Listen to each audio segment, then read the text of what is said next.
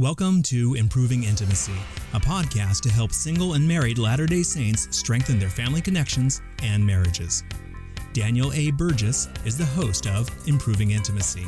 Daniel's a marriage and family therapist, father, husband, and author. Here's Daniel on this episode of Improving Intimacy.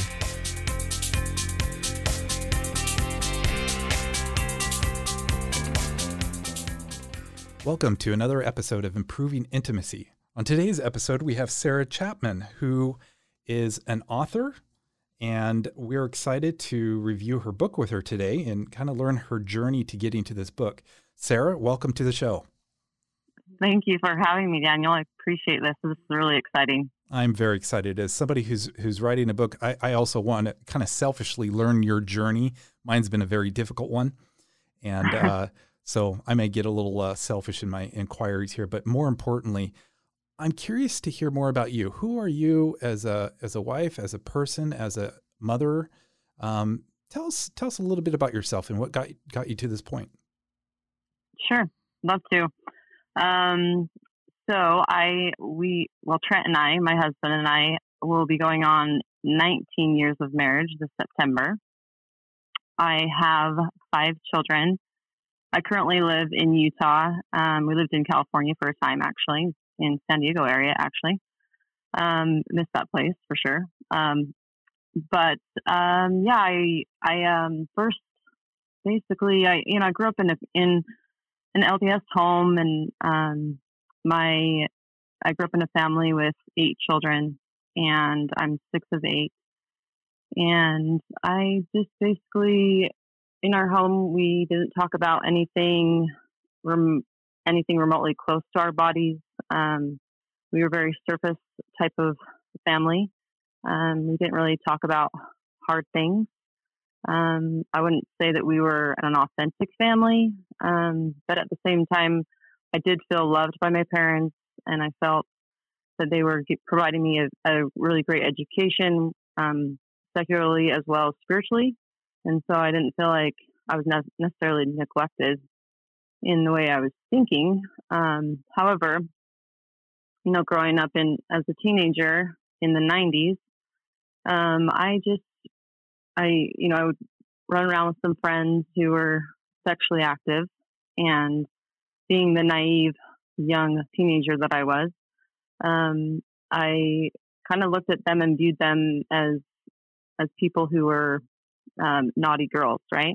And so I remember, church lessons here and there. Wasn't very often, but I do remember those specific metaphors that were shared.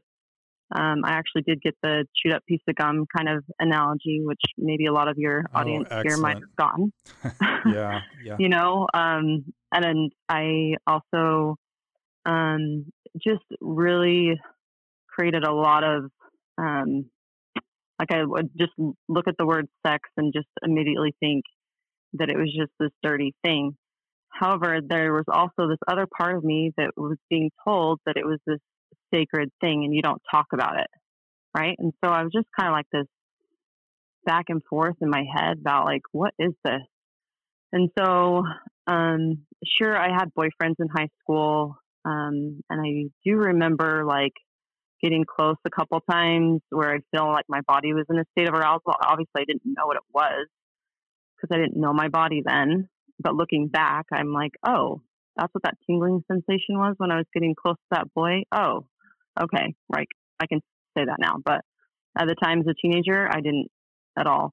And I never, like when I would shower and stuff, like I would just hurry and shower really quick and then get out. I never wanted to self-pleasure or anything at all. I didn't even know my body. And so come the time of marriage, the night before I'm to be married, my mom thinks it's a great time to talk about sex. So she pulls me aside and she basically asked me, what's going to happen tomorrow night, right? And I was like, well, I guess. I mean, I kind of remember my teenagers back in high school telling me that a penis goes inside a vagina, but then I was like, would like plug my ears, like, no, I don't want to hear this. I don't want to hear this. And so I'd just kind of ignore what they were going to really tell me. And so I knew just that fact that a penis goes into a vagina, and that was it. And so my mom was like, well, here's a book. Go ahead and read this book. And it was the book from, is it called Between Husband and Wife by Lamb, Dr. Lamb? Oh, yeah. Oh, yeah. Yeah, it was that book. And I was like, Mom, like, I don't have time to read this book. And she's like, well, you'll eventually, refer back to it. And that was it. That was my sex talk from my mom. And so I was just basically thrown into fire the night of my wedding. It was very traumatic and very long, exhausting night, as any honeymooners, right, could imagine, who had never had sex before, trying to figure things out and try to figure out our bodies, right? So anyway, it's just a mess. And I called my mom like the next day, just like in tears, like, I just got married and this has happened to me. I didn't go into details with her because we don't talk about details or anything like that. But I really wanted to, like, it was like this cry for help. Like, why didn't you tell me these things? Like, why didn't you help me to understand how my body works in this way and that it's supposed to be designed for this? Anyway, so, and that's just kind of like the cycle that happened for basically the first 16 years of my marriage. And that was the only thing we really thought about in our marriage was sex. It wasn't money or anything. It was always about sex. And you mean always, the issues were always around sex? Yeah. Okay. Yes, thank you. Yeah. Issues around sex. And so he would always try to approach me and help to try to fix me, right? Because of course he wanted a decent experience too. But at the same time, I was looking at him like, oh, well, this is all you want. Like, you just want my body. And that was it. And so I viewed myself as this tool for him. So let me pause you right there. What you just stated was big. It was huge. So you viewed yourself as a tool for him to get satisfied. Is that what you're saying? Exactly. Yeah. And that was because I never I never wanted to receive that pleasure for myself because I, once again, thought of it was like I was a bad girl if I did that, right? And so even when I did have an orgasm, I'd immediately feel guilty every single time afterwards because of this like shame that I had created in my head about me having pleasure. And so then I viewed him, oh, he's just using my body, and sex is for him, and orgasm is something that he just needs all the time. So I want to explore that a little bit if you're okay with it. I know you bring it up in indirect ways. In fact, in your book, Underneath It All, and I apologize to the audience, I didn't mention the name of your book. It's Underneath It All, You're Naked. I love that title, by the way. I think it's excellent. And your subtitle is Shedding Light on Misconceptions About Sex from a Christian's Wife to a Christian Woman. But what you said right there was you couldn't allow yourself to experience pleasure. If you're okay with that, let's explore that a little bit more. You're not the first to say this on my podcast, and I hear it a lot from the clients. What did it mean to you to experience pleasure? You're married now. You knew clearly beforehand that, or at least your value system says, before marriage, I'm not going to experience this. You're saying you jump in the shower, you get out as fast as you can because you didn't want to self-stimulate or do anything wrong. Yep. So now you're married. What was the barrier for you in allowing yourself to experience that joy? Well, I think you're basically asking what kind of shifted that focus for me. Well, what continued? So, a lot of men will get into a relationship. Yeah, they know they're not supposed to pleasure before marriage, but now they're in marriage and they're willing to let it all go. Kind of the dynamic that you just explained with you and your husband. But what prevented you? I guess maybe, is it a shift? I guess that's a question I'm asking you. Is it a shift, or it seemed more like, though, you carried this perspective, I'm not allowed to have sexual pleasure even in marriage, which seems incongruent with the thoughts and beliefs you had before marriage. What was the barrier to, you saw your husband having pleasure. did that pique your interest to say, how can I have that pleasure? Or was it this continued, I can't have this. It's too shameful. It's too hurtful. No, it was definitely, it was too hurtful to me. And I just, I would just lay there.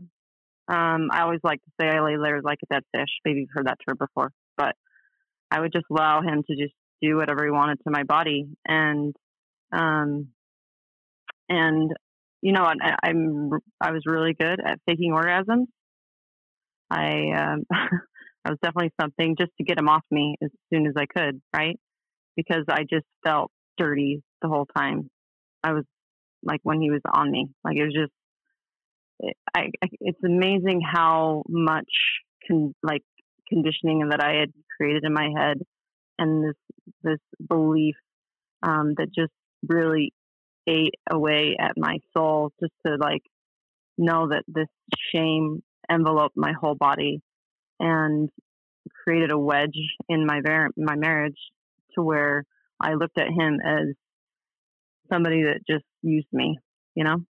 So I'm really curious, what took you from that experience to what you say on page 56, is this idea of being able to embrace it very differently, practice patience, self-compassion, and have a sense of humor about it? That seems like a complete 180 shift. What was the journey you had from what you were experiencing, that pleasure is painful and icky, to this wonderful perspective of even having a sense of humor about it? What led you there? Well, it's not an overnight thing. I'll just say that right now.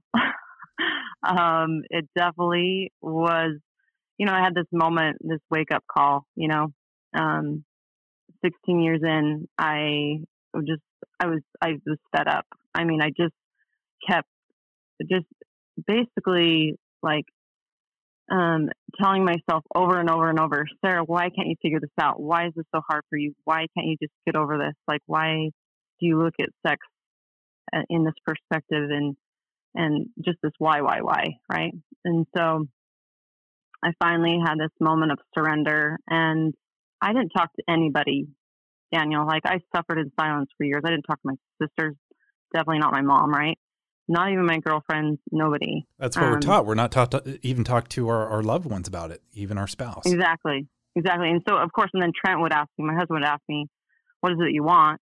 And I'm like, well, I don't know what I want. I've never allowed myself to have conversations and to talk about it. And then he would just ask me question after question to open my mind to see the possibility. And then I'd shut him down all the time, right?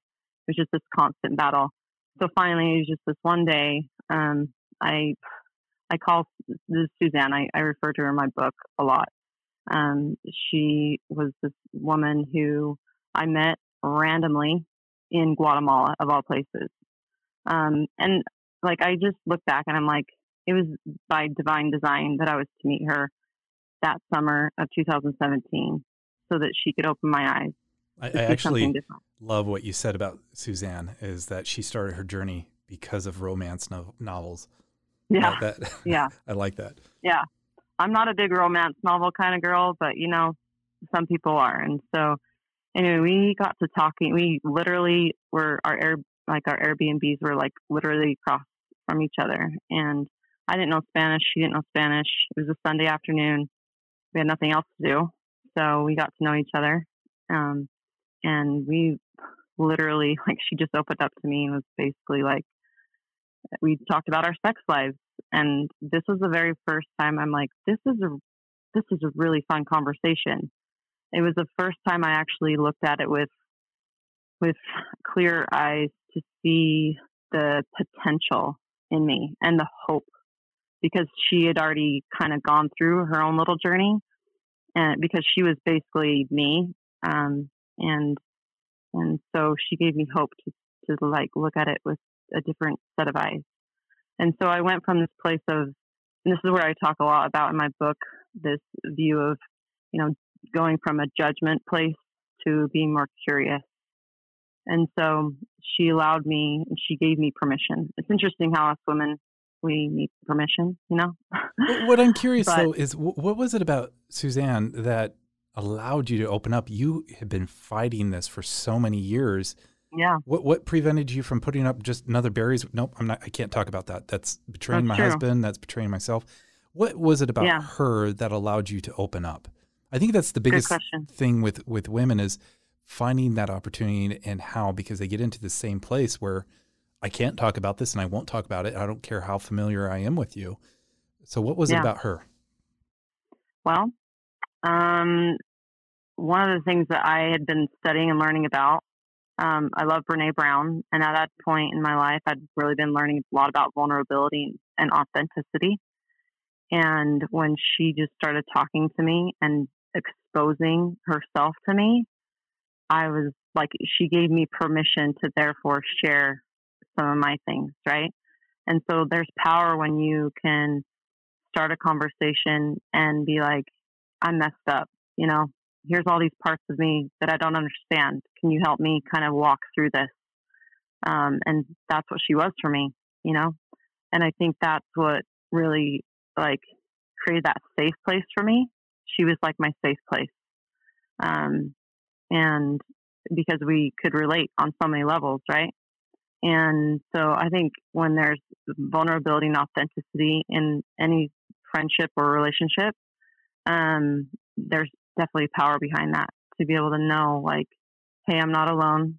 We can do this together, and I feel like that's kind of what I've been doing now. It's here's my mess, and I'm creating it into a message and helping other women to understand, you're not alone. You're not broken. There's hope for you. And I think that's what's beautiful about this. And that's what made that shift for me, is to allow myself to just open up, receive the information from this trusted, quick trusted friend, right? Because I just met her, and just share all of me with her. It was quite an experience, that's for sure. So it sounds like Brené Brown gave you that courage, that platform, or not platform, kind of that foundation that it's okay to be vulnerable here. But what I think is important for the audience to be aware of is you're still really new in your journey. This was very recently. So you went on that trip back in, if I remember right, 2017? 2017. So you're only 3 years into this. Yeah. That is phenomenal. You cranked out a book and sharing your journey. So emotionally, what is it like for you right now? So kind of step away from the book and this narrative. You really are in the context of people who are learning themselves. You're really at the beginning of this journey. So emotionally, what are you going through right now? Emotionally, I mean, just, when I started it, I just consumed as much information as I could. I finally got to this place where I could. Do you feel like you're a lot more confident, or you feel like you still have a lot of insecurities or vulnerabilities around it? Where do you feel like you're at? Yeah, I totally feel confident in my sexuality now, and I can say that. I wouldn't say 100% for sure. I'm still learning and growing, and I think that's what's great about just understanding our sexuality, because it's going to always evolve and change, because there's just more things we're going to find out about ourselves. But oh man, just to think about where even 2 years ago to where I am now, and being able to have emotional connection with my husband, and him understanding how me as a woman, how I work, and he takes the time to emotionally connect with me before even getting into the bedroom, and understanding how my body needs to go through this, sexual response cycle, which I talk about that in my book. And there's a lot of, therapists out there that talk about the different sexual response cycles that we go through, right? Exactly. And just understanding that. So you've given yourself permission to get here so that you can help your husband understand your body, because in the past, he's asking what you want. And as you said, there is a dead fish. Just finish it out. That I think is critical. Like I posted in our Improving Intimacy group today, this idea of, especially with women, okay, I given myself permission. Now it's scary. Was it scary to give yourself permission? Were you afraid of what you would discover? Oh yeah. Yes. So, of course, we're going to have those fears. That's part of kind of like our human nature, especially when we've created so much judgment and shame around it. There's going to be fear that comes up. And there's definitely going to be, things that we might come across we don't quite understand, or we definitely judge really quickly, right? Masturbation being one of them for me. Like, that was a huge, I didn't want to enter that specific subject until I felt comfortable in my body first, and like learning the anatomy of my body first, before I could venture into that. So I feel like it's like a series of like stepping stones you kind of have to evolve into and work into. And as I started reading all these books, that's kind of what happened. Is after I met with Suzanne, she gave me a couple books to read, and from there I just like took off. Like, I was thirsting for knowledge for the first time in sex. And once I read one book, I went to the next book, and then I went to the next book, and just reading so much content I could get my hands on. And it was just this like basically cry for help, and just learning on my couch from all different kinds of therapists and sex experts and human sexuality professors and so many things. And I just was like, oh my gosh, I'm finally in a place where I can receive this. And yes, there's going to be content out there. Once again, that you just kind of have to like pick and choose. I don't know, like what resonates with you. I think that's, I want to ask you about that. But before I do, sure. I really appreciate you addressing briefly in your book about masturbation. And you give a context for it, the history behind it, the fears around it. What was that journey for you? You're addressing that fear. You're realizing, okay, I need to understand myself. Some wives feel like, I do need to figure out my body, but I will not do it without my husband present. What was it like for you? Did you find that it was more valuable to do it alone so you could do it without pressure, or was it important for you to explore that with your spouse? So the beginning, I chose to explore with my husband, and it's still a work in progress, Daniel. Like, I'm still kind of like, I'm not fully 100% like going off by myself all the time. You know what I mean? But at the same time, like, it's kind of going back to the stepping stone thing. Like, I start with my husband just to understand and know and feel comfortable. And then, it's still just something that I know, that's the crazy part. Like, I know that it's beneficial for me to know what feels good and what doesn't, Absolutely. But then the shame just creeps in. And I remember this one specific time, I was like, okay, Sarah, like, I was seriously like coaching myself, like, okay, Sarah, we can do this. Like, you're talking about when you're masturbating, you're trying to get into the headspace. I'll go and I'll coach myself, and like, I'll breathe and everything. Like, a really great book, Slow Sex, was really powerful for me, by the way. Okay. Just excellent, breathing. Excellent book. Yeah. I think so we're speaking to an LDS audience or a Christian-based audience. Sometimes that book isn't received very well.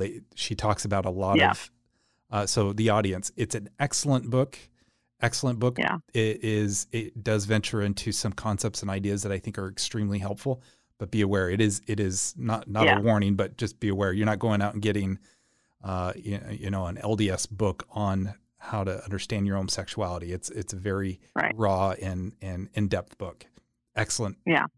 So I think that kind of leads me to my second question, or where we left off before I asked this question, was so there's so many resources out there. Often when people start to explore this route, they stay, they kind of follow that insecurity by staying on a very safe path of resources.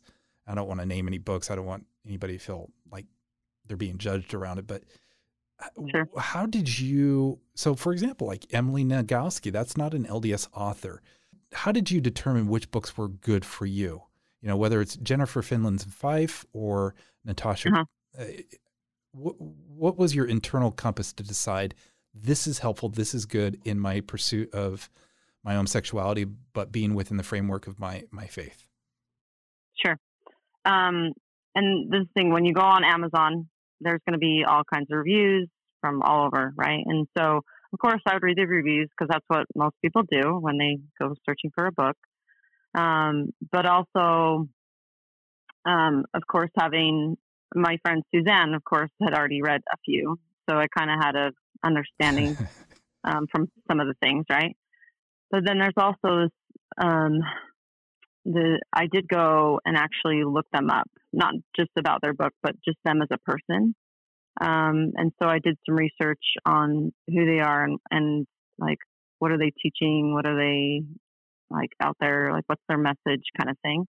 And so then I felt more comfortable to kind of open up and peek. And of course, I'd go to my just city library, right?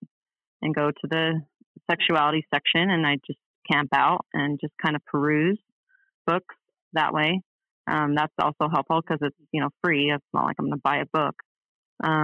But there's so many, like there's amazing people out there doing amazing things.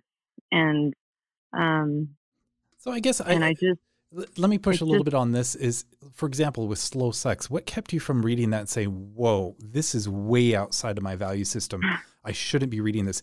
I mean, we're talking about just 3 years ago. Here's Sarah, who's just now recognizing all the rigidity around your sexual understanding and lack of understanding with your sexuality. Yeah. What kept you from throwing that book aside and saying, this is horrible? Well, I know this sounds really simple, but it's what I kept coming back to all the time, Daniel. It's this, Sarah, quit judging it. Be more curious.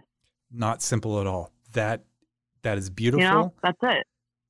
That's all, and that's what I had to tell myself all the time. Like, Sarah, you're looking at oral sex and you're judging it. How can I be more curious about how it can apply to me in my relationship, in my intimate relationship with my husband? Like, what does that look like? And so it really is simple, but it was so profound to me, and it's carried me the last 3 years. And that's why I really hone in on it in my book, that it's like waking up women to understand, quit judging it so much. Absolutely, and look at love it from a place of curiosity. And I think you see that journey as you go through this, like starting in, what chapter is this? Page 100 or so. You start talking about loving yourself from the inside out, and you do a full inventory. What do I like? Yeah. What am I insecure about? I'm putting some of my own words to this, but you take the individual through this process, and I think that's key, absolutely key. So yes, the answer is simple, but boy, the process can be painful. And that's something I actually warn my clients when I do this similar type of self-inventory. I have them often review themselves. Where did they start? I like the word you used. Stop judging it and just learn from it. And I have people start to do this, is stop judging your body. In fact, look at yourself. You think you have a fat tummy. Who told you that? Who defined that for you? Who took away your agency to keep you from actually looking at yourself in the way you should? Who defined it? And they'll go through this emotional process. Oh my goodness, that first boy I dated, he made fun of me, or he poked me in the tummy, and ever since then, I've been insecure. I'm not going to let that dude take away from my agency. I'm going to choose how to view my body. And you kind of do a similar thing here. Tell us a little bit more about that. Yeah, so this is actually my second book. I wrote a book 5 years ago called Mind Strength for Women, and it was all about just loving ourselves and overcoming this idea that we're not enough and we're not good enough, we're not smart enough, and all these things, right? Of course, at that time I learned a lot about myself, and so the crazy part to that whole story was I felt amazing, and went through, a physical change, emotional change, and all these other things. But I kept sex hidden up in the corner, in this closet, And so when I actually brought sex into the light, right, now I felt like I've become this whole person, and I'm this whole unique being. And I talk about this term called sexy confidence in my book, and how as women, it's not so much, about our body or anything of that nature. It's how do we walk into a room and how do we make people feel? What kind of energy are we bringing into the room?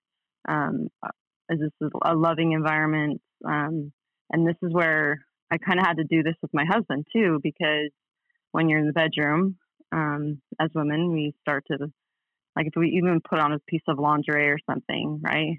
We start to immediately judge our body that it's not looking so amazing. And I talk about when I'm with women and stuff, I talk about this idea of like, there's this way as women we get into serious judgment, but when we can come to learning to love ourselves from the way God sees us, because obviously that's important, that we can just be able to be at one with our husbands even, and not focus so much on the belly fat that's hanging out while we're trying to get on top of him, and just like think about how we can emotionally connect instead of like looking at our bodies and judging every nook and cranny that we don't like, kind of thing. Love that. So now you jumped into something later on about how women need novelty. I thought this was interesting. I believe it. I'm one who likes to shatter myths out there. But the prevailing thought is men need novelty. Women want consistency. Tell me more about this. I think this is fascinating. I think I don't think anybody else is addressing it. And I've read a lot of books. So tell me a little bit about your discovery there. Yeah. Well, I think also too, I do believe that women, we do need novelty. We just don't think we need it. I don't know if that makes sense. We do love, yes. We like change. Like, I don't like the same position every time.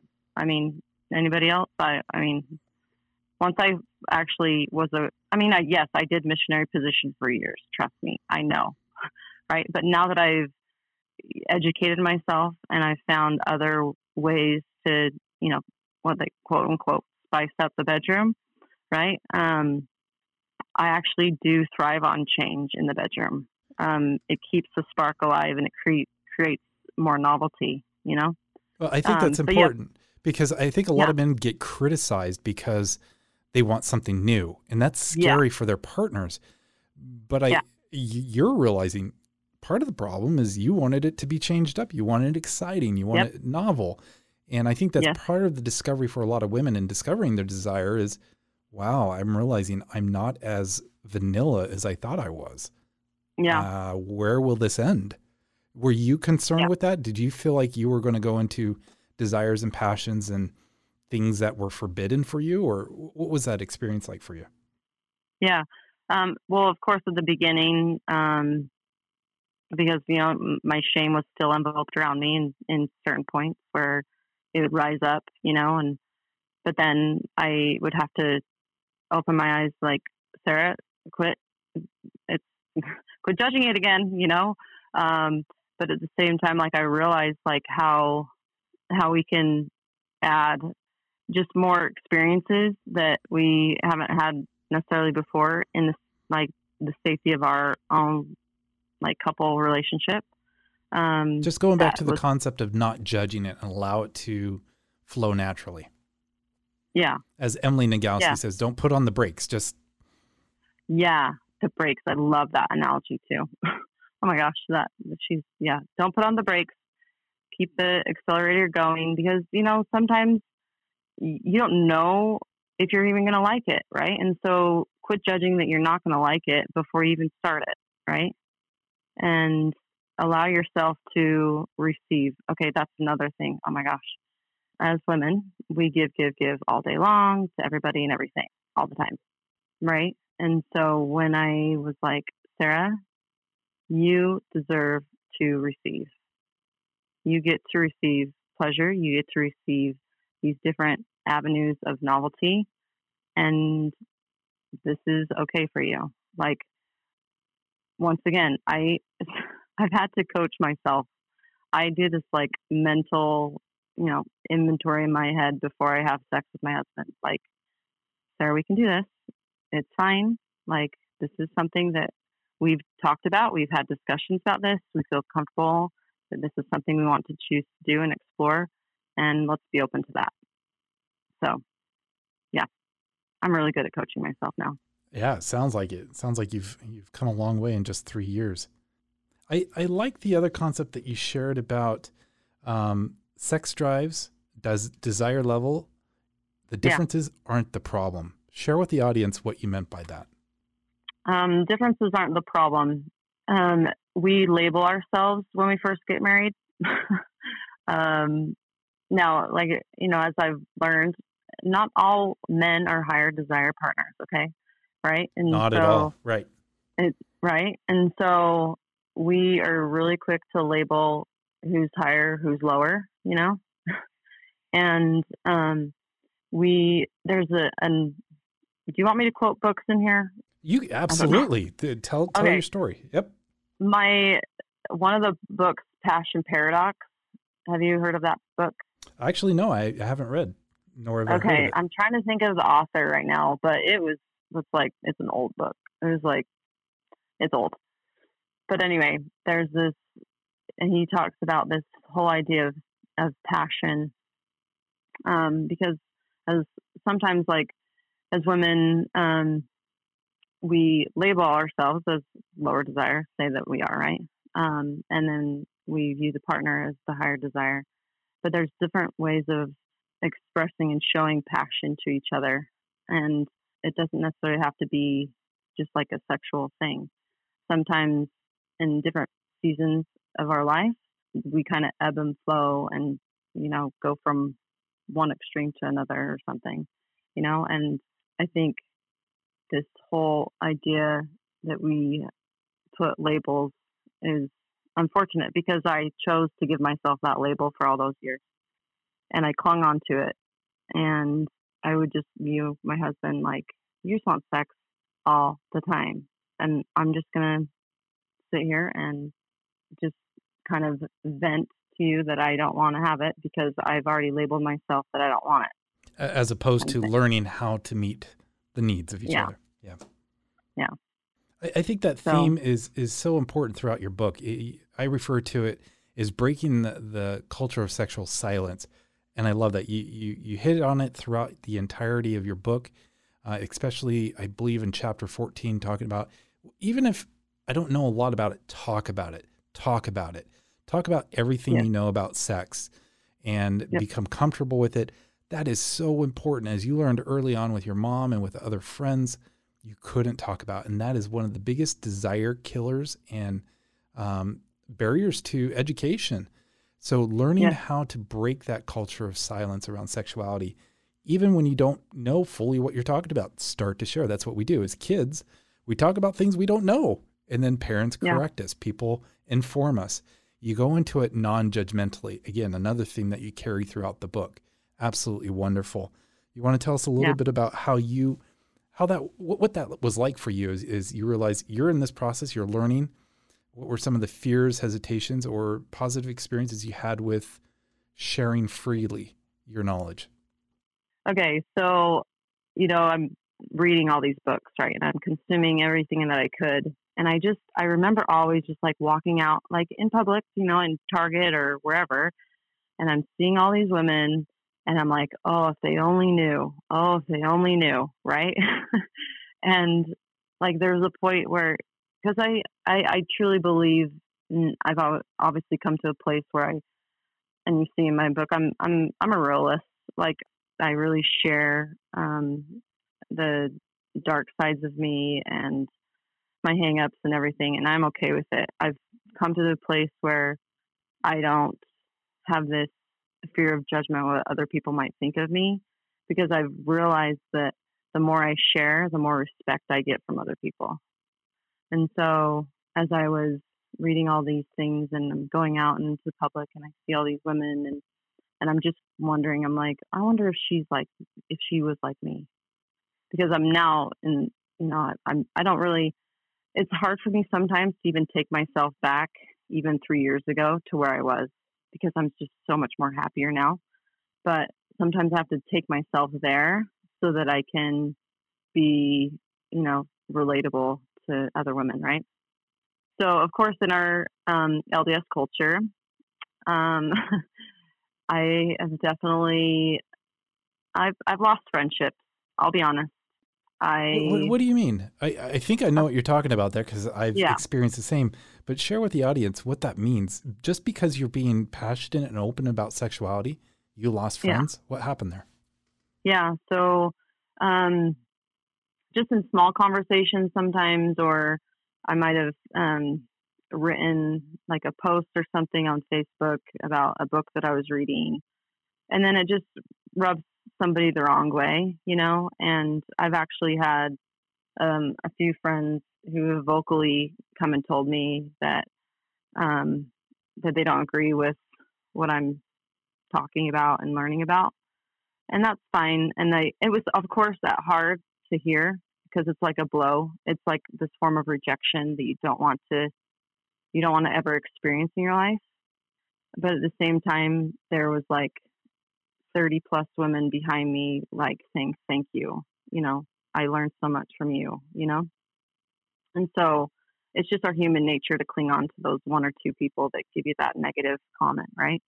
But it's definitely propelled me to keep sharing, because I know how my life has changed because of it, and my marriage has changed because of it, and I can't deny it.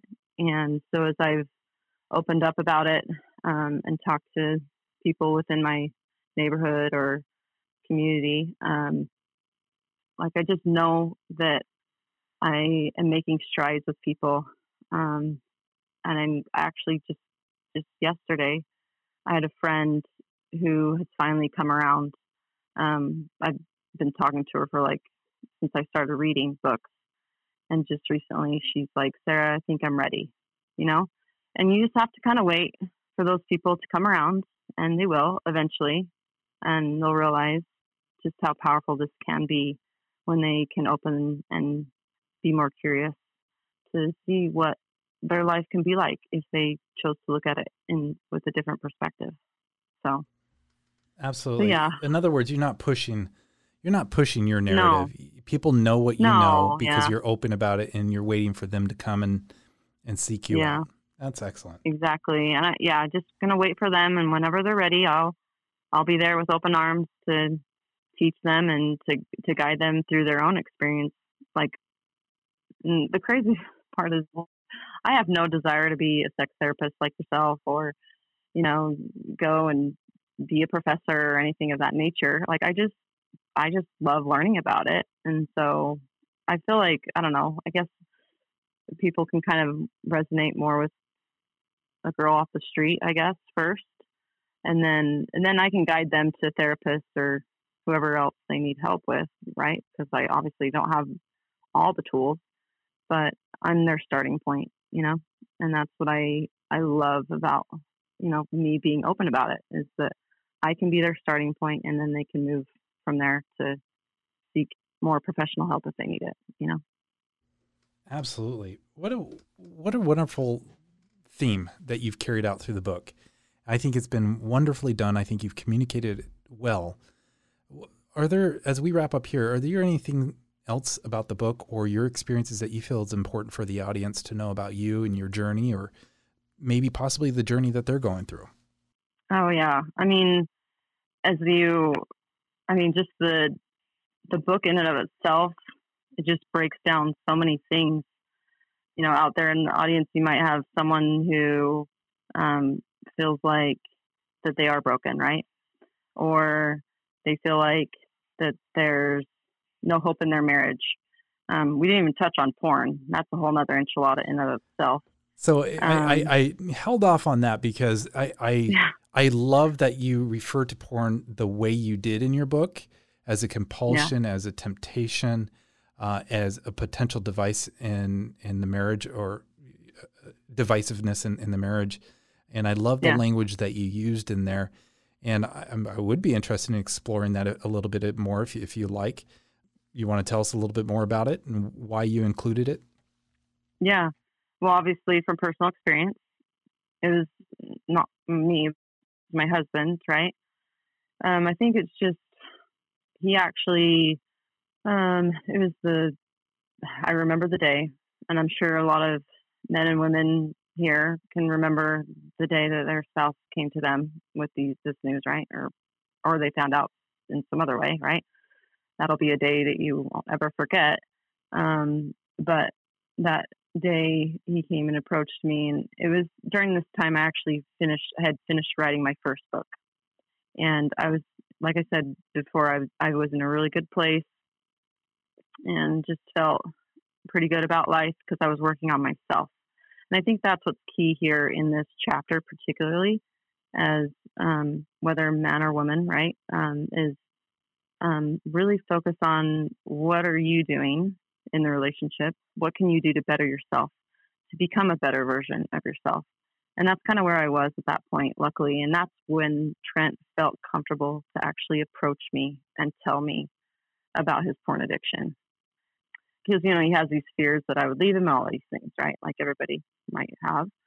And he came and he told me, and it was just, this gut-wrenching kind of feeling. And the first questions that came into my mind, what's wrong with me? Why do you feel like you have to do this? I can't believe he's done this. He's this amazing man. How did porn get a hold of him, kind of thing. And so back then I was doing a lot of video journaling. And so after he told me, I just was like, okay, just hold on a second. I need to go into my closet and kind of think about this. So I went to my closet, and for 10 minutes, I just kind of just like talked to myself, and just basically just went through in my head what I had just heard. But it's interesting. I still have this video and I treasure it, but you'll notice you won't notice because you're not watching it, but in the first 5 minutes, I'm just like processing, like, why him, why me, everything, right? This pity party.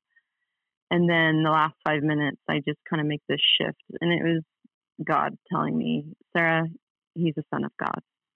And that's all I heard. And I knew that I needed to walk with him in this journey. I wasn't out to fix him because I can't fix him, right? But I can walk with him to, figure out how to help him navigate, and how to get the help that he needed, kind of stuff. And so that was once again, it's a simple thing, but that was the one thing that really carried me through that experience, was just recognizing that he's a son of God, and together we can work through this porn addiction and we can come out on top. And we definitely have. And it's been an incredible experience. But there's definitely been pain. It hasn't been easy, but there's definitely a light at the end of the tunnel. A lot of people are listening and saying, okay, yeah, you just shared, he just dumped this big thing on you. And if I remember right, you even equate pornography to adultery or cheating on the relationship. Yeah. Am I remembering correctly? That's a very big view to have, one that generally is very divisive in a relationship. And you also refer to it as an addiction. And if anybody's been in my group, they know how sensitive I am about that terminology. And you actually went and learned a lot from Cameron Staley about mindfulness, which is not an addiction approach. It's a very mindful approach, which is very much in harmony with the theme of your book. Non-judgmental, non-rigid around these things, but being more mindful and self-aware. Which is self-awareness is huge. Yeah. And I think that led you to this, because usually the concepts of addiction don't lead you into the direction that you're talking about. In fact, it leads you in a very opposite direction. But I love that mindfulness, and fortunately meeting up with Cameron or whatever you learned from him, it led you to this idea. And one of the concepts that you shared there was, and I'm going to put it in my terminology, I don't view sex as a punishment or a reward. I view it as communication. And you talk about there, yes, it's not your fault. And you, as the wife, Yes. you're not responsible for his behavior. However, why are you punishing him by not giving him sex? Is that because of your insecurity? I realize I'm butchering your words. I'm putting them in mine. But, and correct me if I'm misrepresenting your train of thought there, but you're saying embrace them. Don't withhold sex because of maybe your That's insecurities. the worst thing you could do. Absolutely. Is to withhold it. Absolutely. Although giving him sex, you shouldn't have this expectation now he's going to be safe. You know, in fact, I think you pointed that out, if I remember right, is you said something like, okay, I'm going to give him all, because some women do that. I'm going to give him all the sex he needs. So he avoids Then you it. won't even go look. Yeah. And that's a reward or a punishment approach as opposed to communication and connecting. And so ironically, taking that other approach of withholding or giving too much is very much objectification and divisive in the relationship. It's not connecting. And so I love that you embrace that idea of it's not my responsibility, but I'm not going to miss this opportunity to connect with my partner. And because I view porn in this context, whatever it is, I'm not going to let that get in my way with connecting with my partner. I thought that was beautiful. Yep. Yeah. Just finding that middle ground. And I mean, I remember coming home and asking anything I could about porn because I had no idea what that world was like. None. And so it blew my mind to see like, wow, I really don't know anything. But at the same time, like, let's come together and have conversation to see like how we can navigate this new normal, come to a middle ground to connect. I mean, this could be a whole nother podcast, but that definitely, that experience, I mean, it didn't take me on my sex journey because I found out about this like probably like five years ago. You mean his use of porn?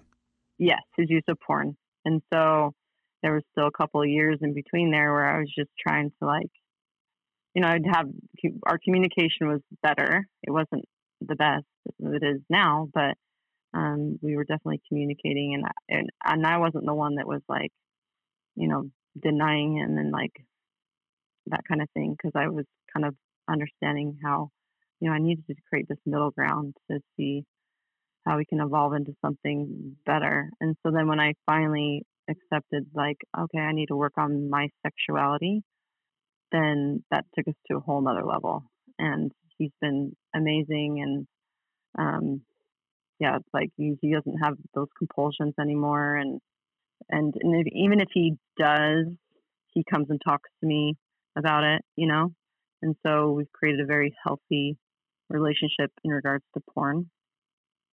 So, Sarah, that is wonderful. I would actually really love having you on again at a future time to talk about that. Again, the book is Underneath It All, You're Naked.